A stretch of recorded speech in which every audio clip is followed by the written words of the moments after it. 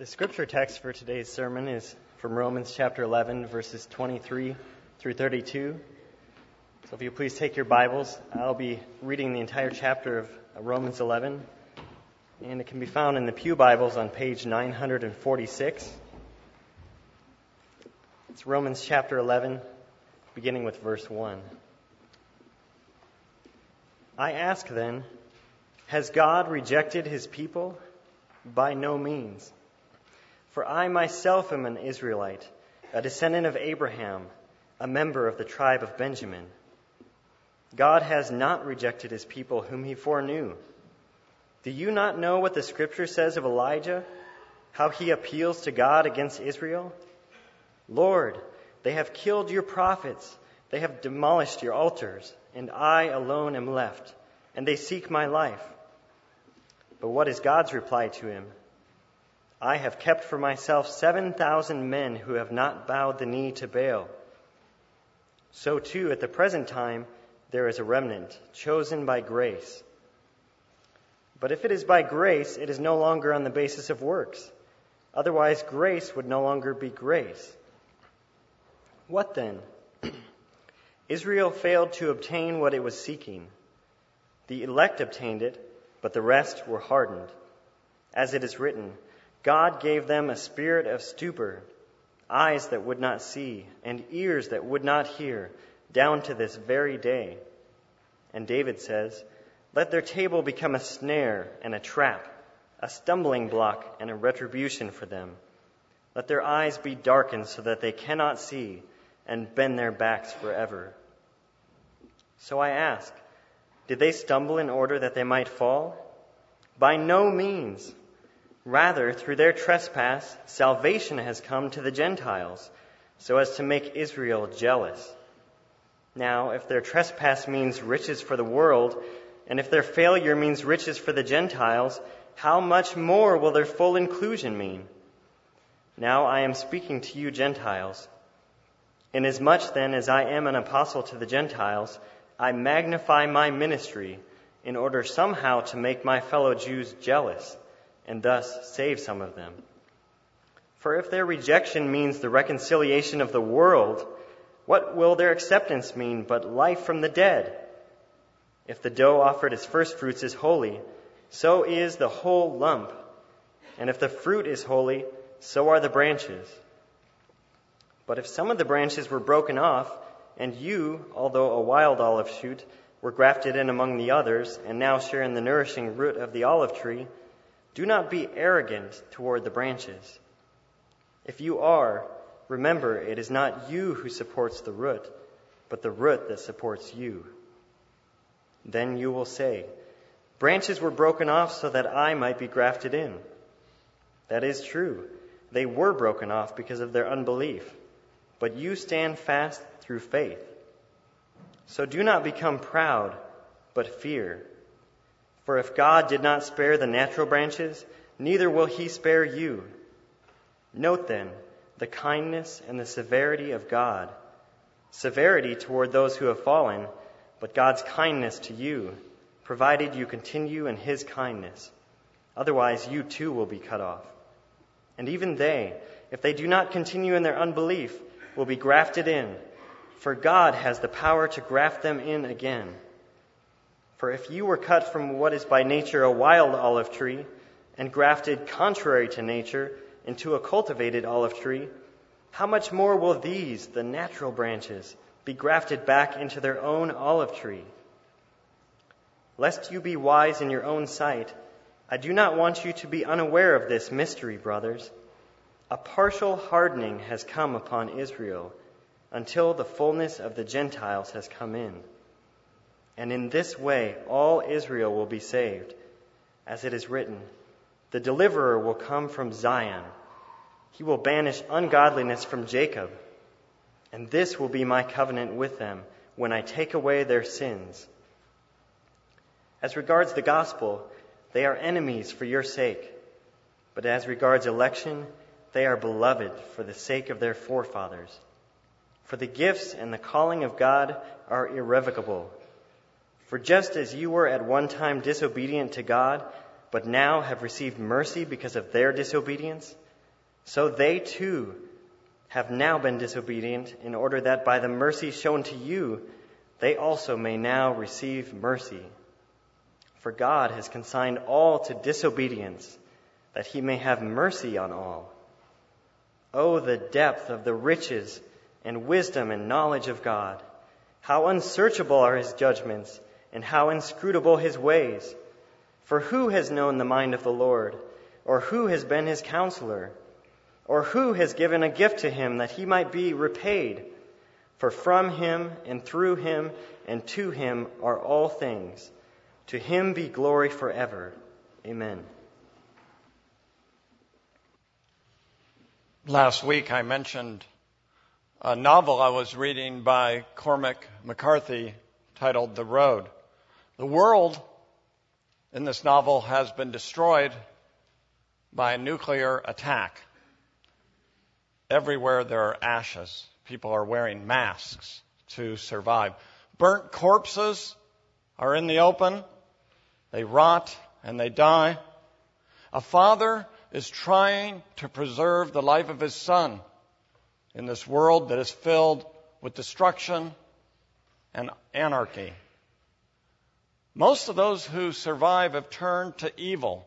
They will do anything to stay alive. Murdering others, eating others.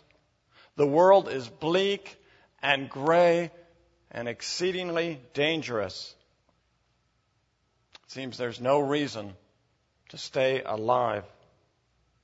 In one of the most poignant parts of the book, the mother of the boy, the wife of the husband, takes her own life because she can't bear to live in such a world. She can't bear to live in a world where there's no hope.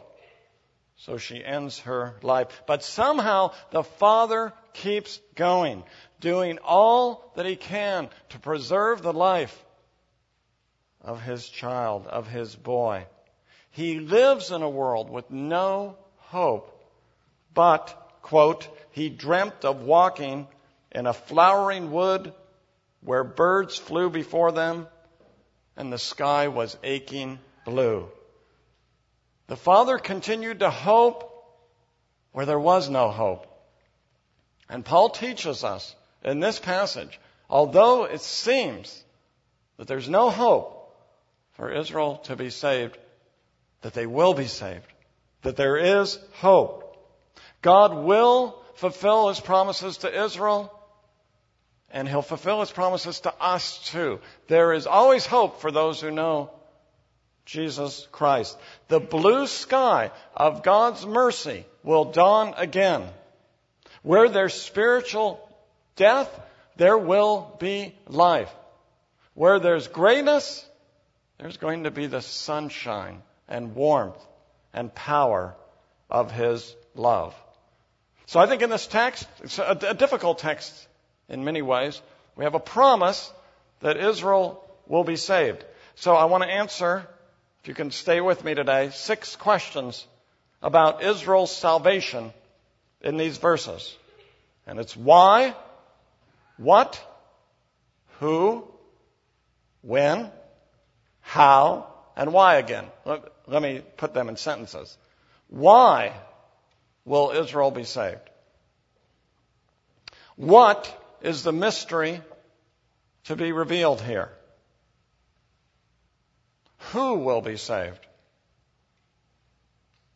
Fourthly, when will they be saved?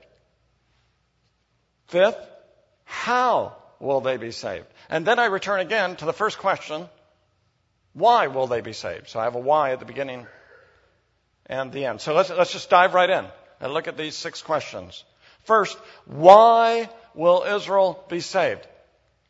And we see in verses 23 and 24, the first verses for today, that it's fitting, it's appropriate for God to save Israel. Let's read verses 23 and 24 again. Paul says, and even they stands for Israel here, right? And even they, if they do not continue in their unbelief, will be grafted in.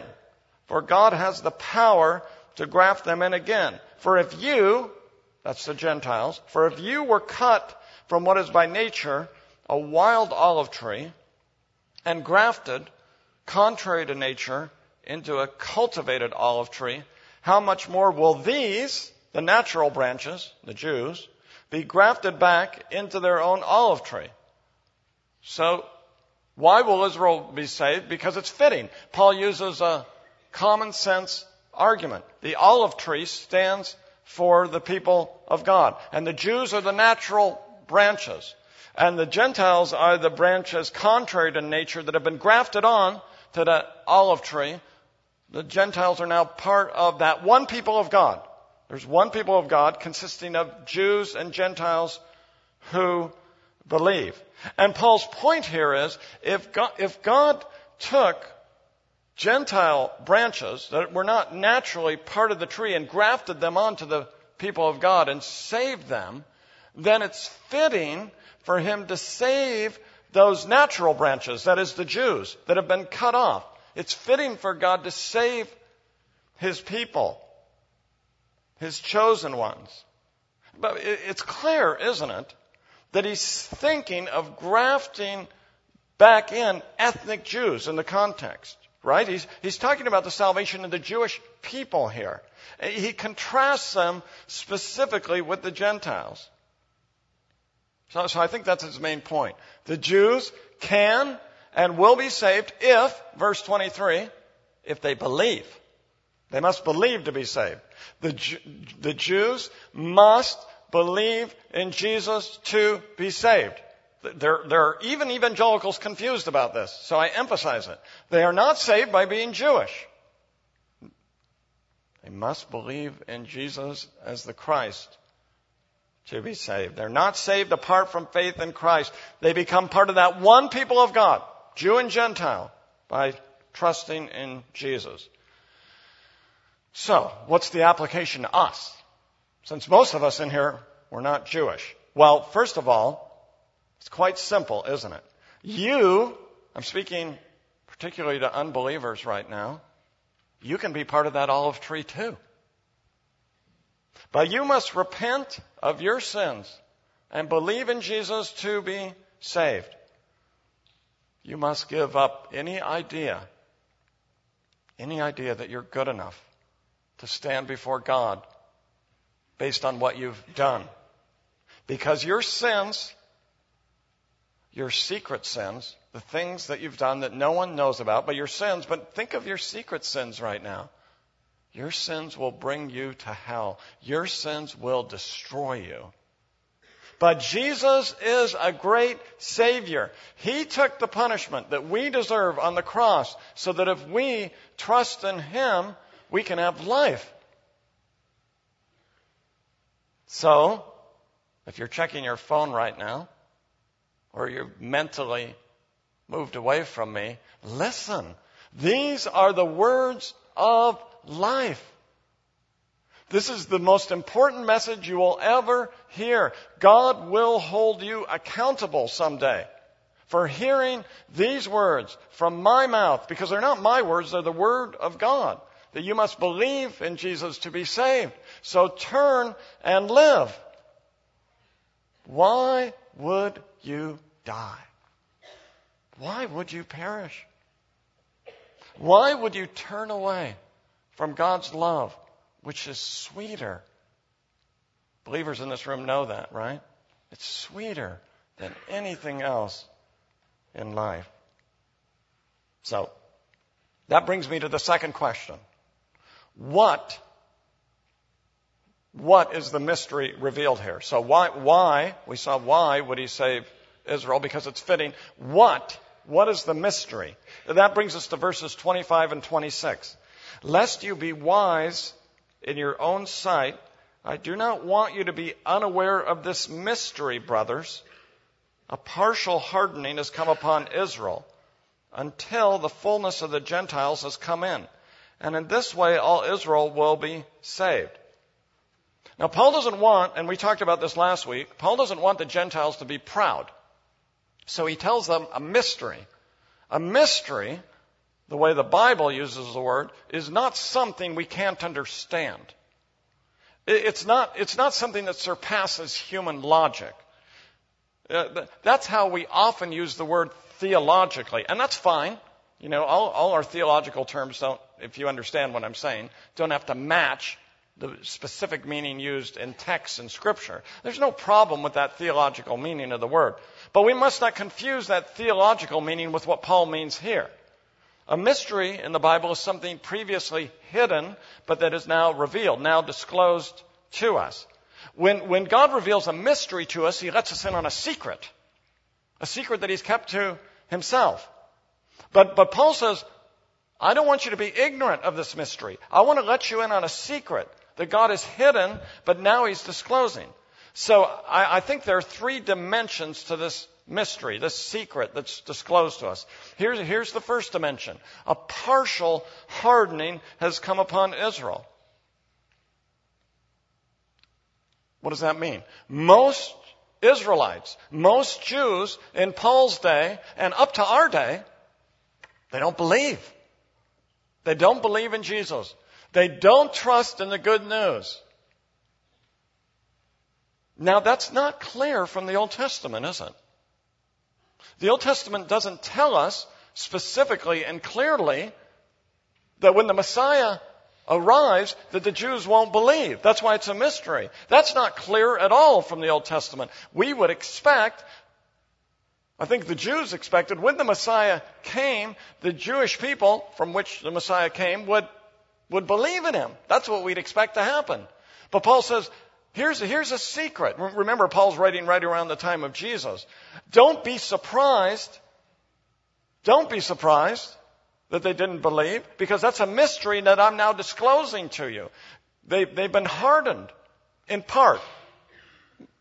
When he says in part, I think he means mostly.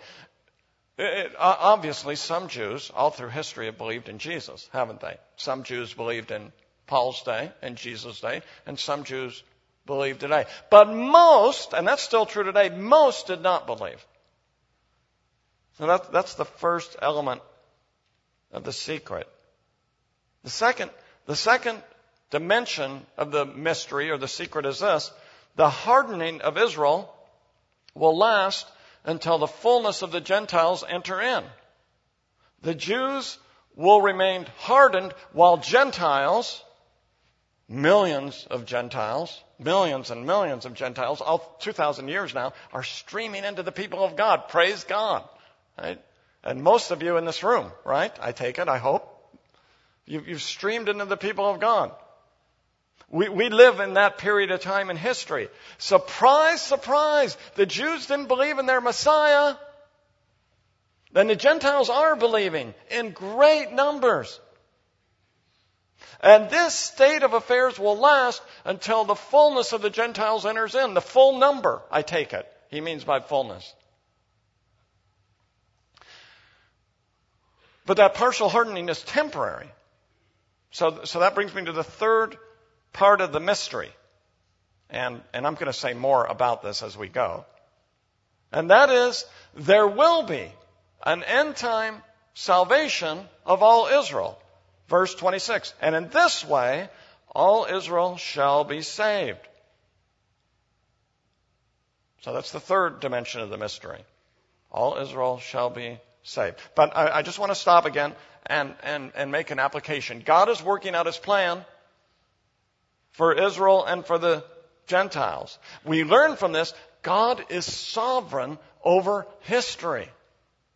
What's happening in history, God rules over that. He's working out His plan. Sometimes when I look at the world, I think it's falling apart. We may worry in an election year, where is the United States going? The American economy, it may fall apart. The American experiment, that's been a grand experiment in history, hasn't it? The American experiment may fail. We may be judged. We may be destroyed. We don't know. But God's in control. He's sovereign. America may fail, but God won't fail. Your own personal plans and dreams, they may not come to pass. But God's purposes will be accomplished.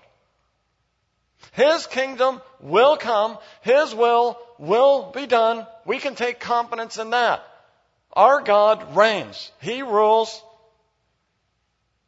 So, don't fret.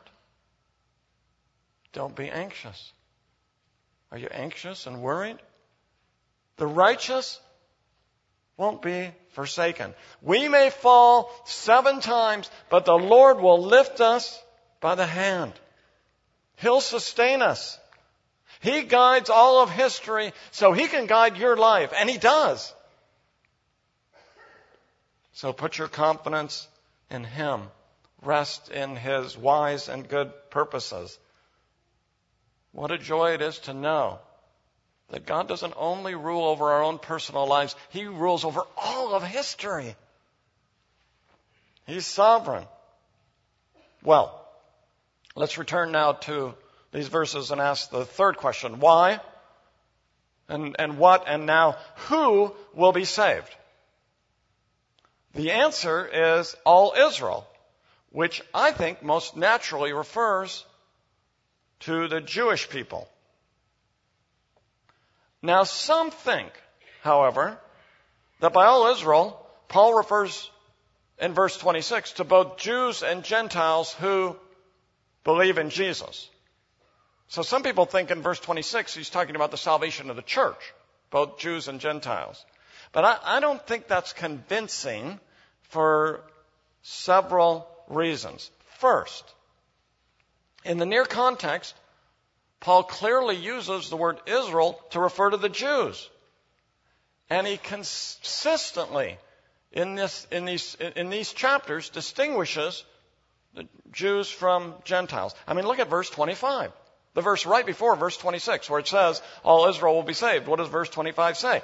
A partial hardening has come upon Israel. That's clearly ethnic Israel, isn't it? That's clearly the Jewish people, until the fullness of the Gentiles come in. Well, it's just obvious, isn't it? In verse 25, Jews are distinguished from Gentiles. And I think it's hard to believe, therefore, that in verse 26, all Israel suddenly means both Jews and Gentiles.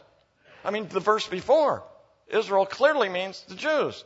How do we suddenly lurch into talking about both Jews and Gentiles in verse 26? I don't think that makes very much sense. No, the natural way to take it is that by all Israel he refers to the Jewish people. Second, in Romans 9 through 11, Paul uses the word Israel to refer to the Jewish people again and again and again. The only possible exception, we're not going to look at this verse, but the only possible exception is Romans chapter 9, verse 6. I actually don't think that verse is an exception. But in every other case in these chapters, it is obvious that Israel refers to the Jews. I think it's hard to believe that he departs from that meaning in verse 26. Now, I'm not saying, just to be clear, I'm not saying that everywhere and always in all his letters, wherever Paul uses Israel, he refers to ethnic Jews. I think in Galatians 6:16, when Paul refers to the Israel of God, he actually has in mind both Jew and Gentile, the church of Jesus Christ. So I'm not arguing that in every instance Israel refers to Jews. Context is king, isn't it? Context. We determine the meaning of a word in context. And the context of Romans 9 through 11, I think, is very clear that he refers to ethnic Jews. Verse 26, he'll turn ungodliness from Jacob. I take it that means the Jewish people. Third argument defending this. Those who think that Paul suddenly refers to the church in verse 26, I think have a hard time explaining the subsequent verses. That is, the verses that follow. Look at verse 28. Paul says, because he said all Israel will be saved. Okay, does he suddenly switch to the church, right? That's what I'm saying. Does he? No. Because look at verse 28. He continues to talk about the Jews. Verse 28, as regards the gospel, they, who's the they there? It's the Jews, aren't they? As regards the gospel, they are enemies for your sake. But as regards election, they are beloved for the sake of their forefathers. So do you see, Paul must be talking about ethnic Israel, the Jewish people, in verse 26, because he continues to talk about them in verse 28 and following. The Jews are enemies for your sake, but they are beloved because of the fathers. That is, God's electing grace has not abandoned them.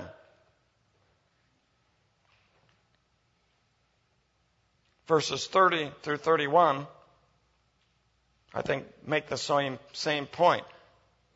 For just as you, that's the Gentiles now, right, in verse 30. It can be hard to follow this. For just as you Gentiles were at one time disobedient to God, but now have received mercy because of the Jewish disobedience, so they too have now been disobedient, that is the Jews, in order that by the mercy shown to you, that is the Gentiles, they, the Jews, also may now receive mercy. It's clear that it's the Gentiles who were formerly disobedient and have now received mercy. And he says, now the time is there for the Jews to receive God's saving mercy. So if you lost me a little bit here, my point is, Paul continues after verse 26 to distinguish between Jews and Gentiles, which makes it really hard to believe in verse 26 that he suddenly talks about the church. So who will be saved? If you lost everything else, the Jewish people. All Israel. But let's look at the next word. All Israel. Now I don't think that means necessarily every Jewish person will be saved. But it most naturally means most Jews will be saved. Now, hold on. What do I mean by most Jews? I don't mean all through history. I'll say more about that later. It's contrasted with the present time when there is a partial hardening of Israel. The partial hardening will be lifted and all Israel will be saved. That's supported by verse 12. That's a verse we looked at last week. Chapter 11, verse 12. Now, if Israel's trespass means riches for the world, that's riches for the Gentiles, and if their failure, that's Israel's failure, means riches for the Gentiles, how much more will their full inclusion mean? I think it's clear from that verse that there's a full salvation coming for Israel. Something fuller than the partial hardening that's happening right now. Verse 15 says, there's a day of acceptance coming, a day when the great majority of Jews will be saved. So, what does he mean when he says all Israel will be saved? He means Jews will be saved. And he means most Jews will be saved. Not just a few, lots of Jews. All Israel. Maybe every single one. But all doesn't necessarily mean all. Most. Clearly. That leads to the fourth question. When will all Israel be saved? Verse 26. The verb is future. All Israel will be saved. I think there are other indications that he's talking about the future here. The first is from last week. Chapter 11, verse 15. For if their rejection, that's the rejection of the Jews, if their rejection means the reconciliation of the world, if the rejection of the Jews means reconciliation for the Gentiles, if it means salvation for the Gentiles, what will their acceptance mean but life from the dead? What will the acceptance of the Jews, not their rejection, but their salvation, by acceptance he means their salvation. What will their acceptance mean but life from the dead? And I argued last week that life from the dead refers always in the New Testament, without exception, to the resurrection. But that suggests we're talking about something in the future. What will this full salvation of Israel mean but the coming of the resurrection? But that's future, the physical resurrection. That's something that hasn't happened yet, obviously. Suggesting that the salvation of Israel has not yet happened, the salvation of all Israel. That means the salvation of all Israel is near the very end of history, doesn't it? That fits with what we saw already before, that the salvation of all Israel will come after the fullness of the Gentiles enters in. God's great work amongst the Gentiles will be finished. And then he will save all Israel.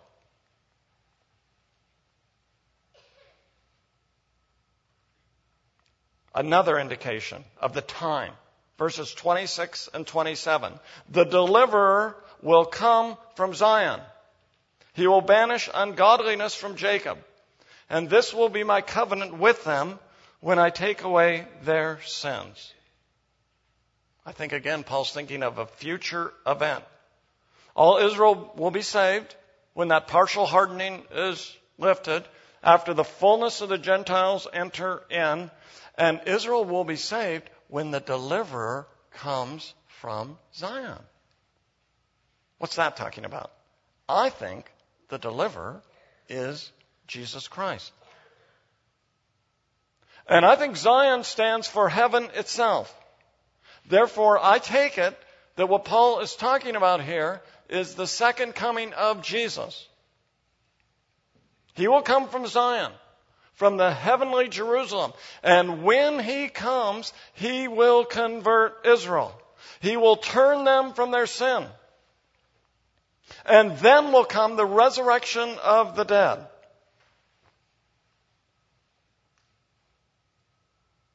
What's the application for us?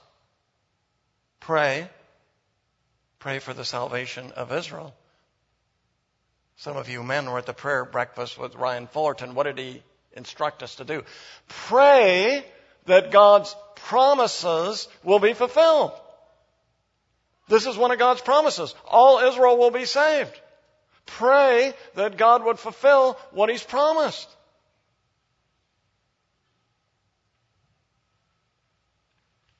That's one of God's pledges to us.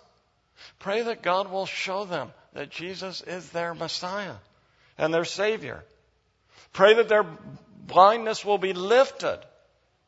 And they will see that Isaiah 53 refers to one who suffered for them. Pray that they'll see the glory and beauty of Jesus Christ.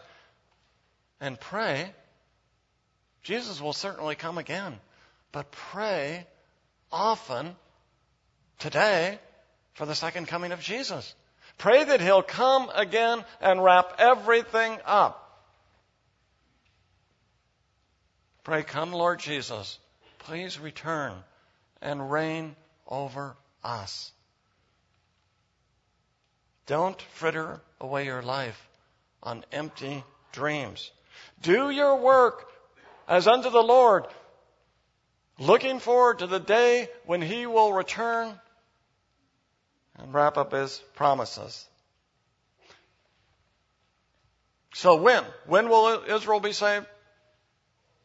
At or near the second coming of Jesus.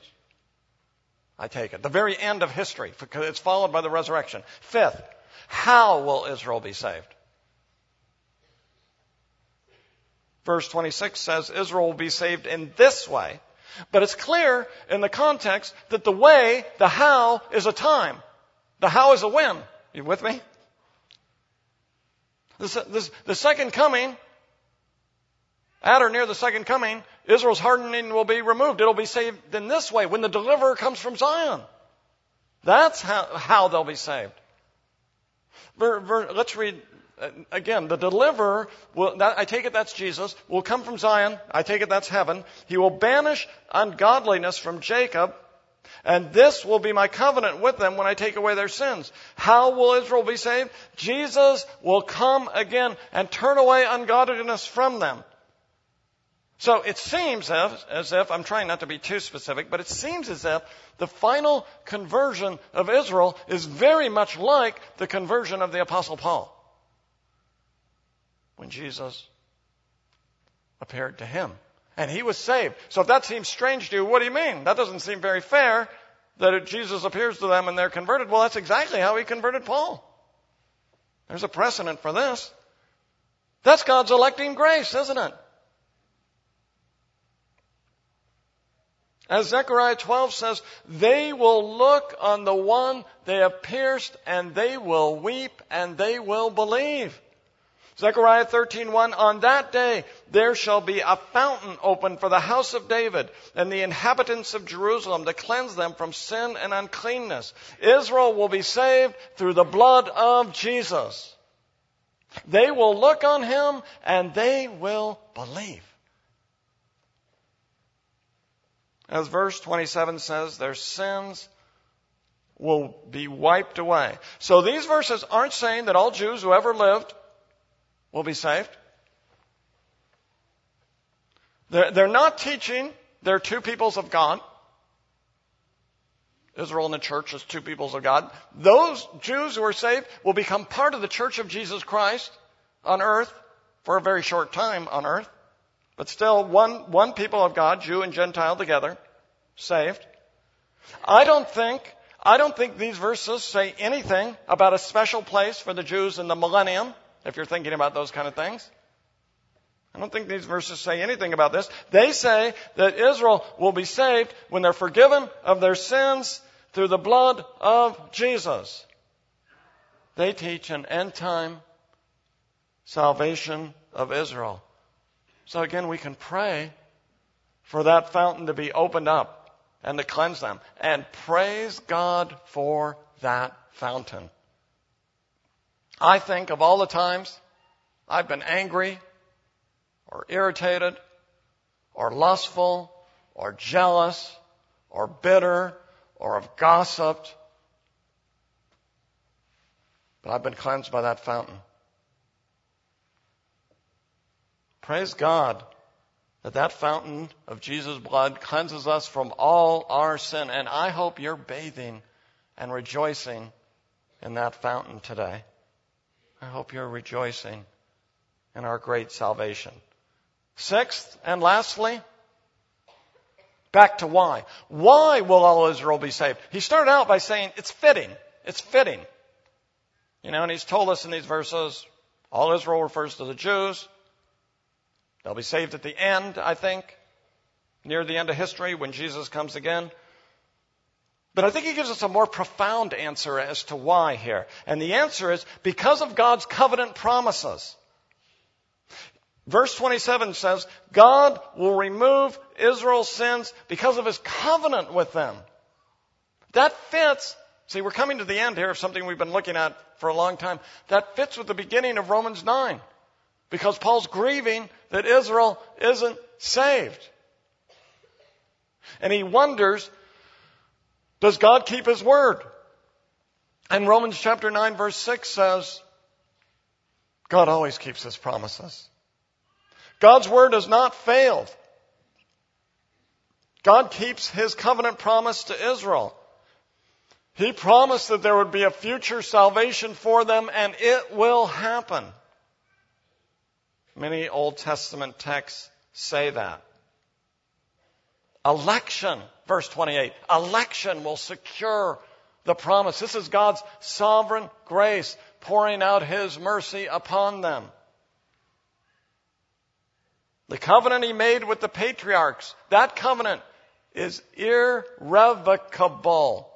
It can't be denied. It will be fulfilled. God will never withdraw his saving love from his people.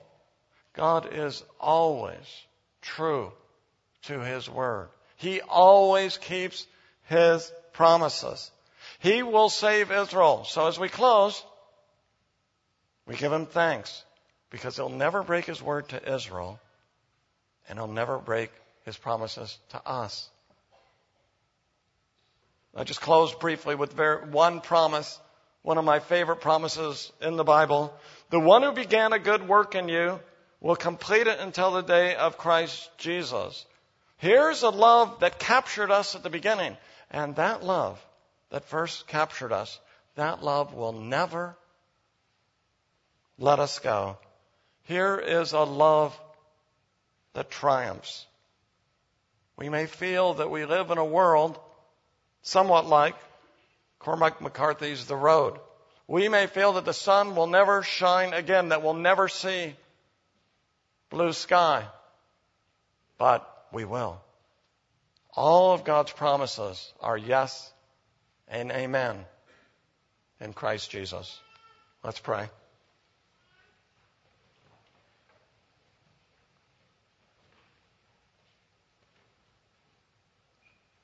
Our Father, we do give you thanks that you are faithful to your promises. And Lord, we want to obey this text and to pray for the salvation of all Israel. We pray, Lord, that fountain would be opened and that there would be cleansing and that they would look on him whom they have pierced and that they would trust in Jesus for their salvation. And Lord, we know this promise is so closely associated with our prayer that you would come again, Lord Jesus. So we do pray that you would come from heaven and that you would wrap up history. Lord, keep any of us from thinking that it would be better to continue to live on this earth. Show us your glory and beauty so that we would all confess that there is nothing more desirable, nothing sweeter, nothing more lovely than for Jesus to come again. So we do pray, Lord, come, Lord Jesus. And we pray this in our great Savior's name. Amen.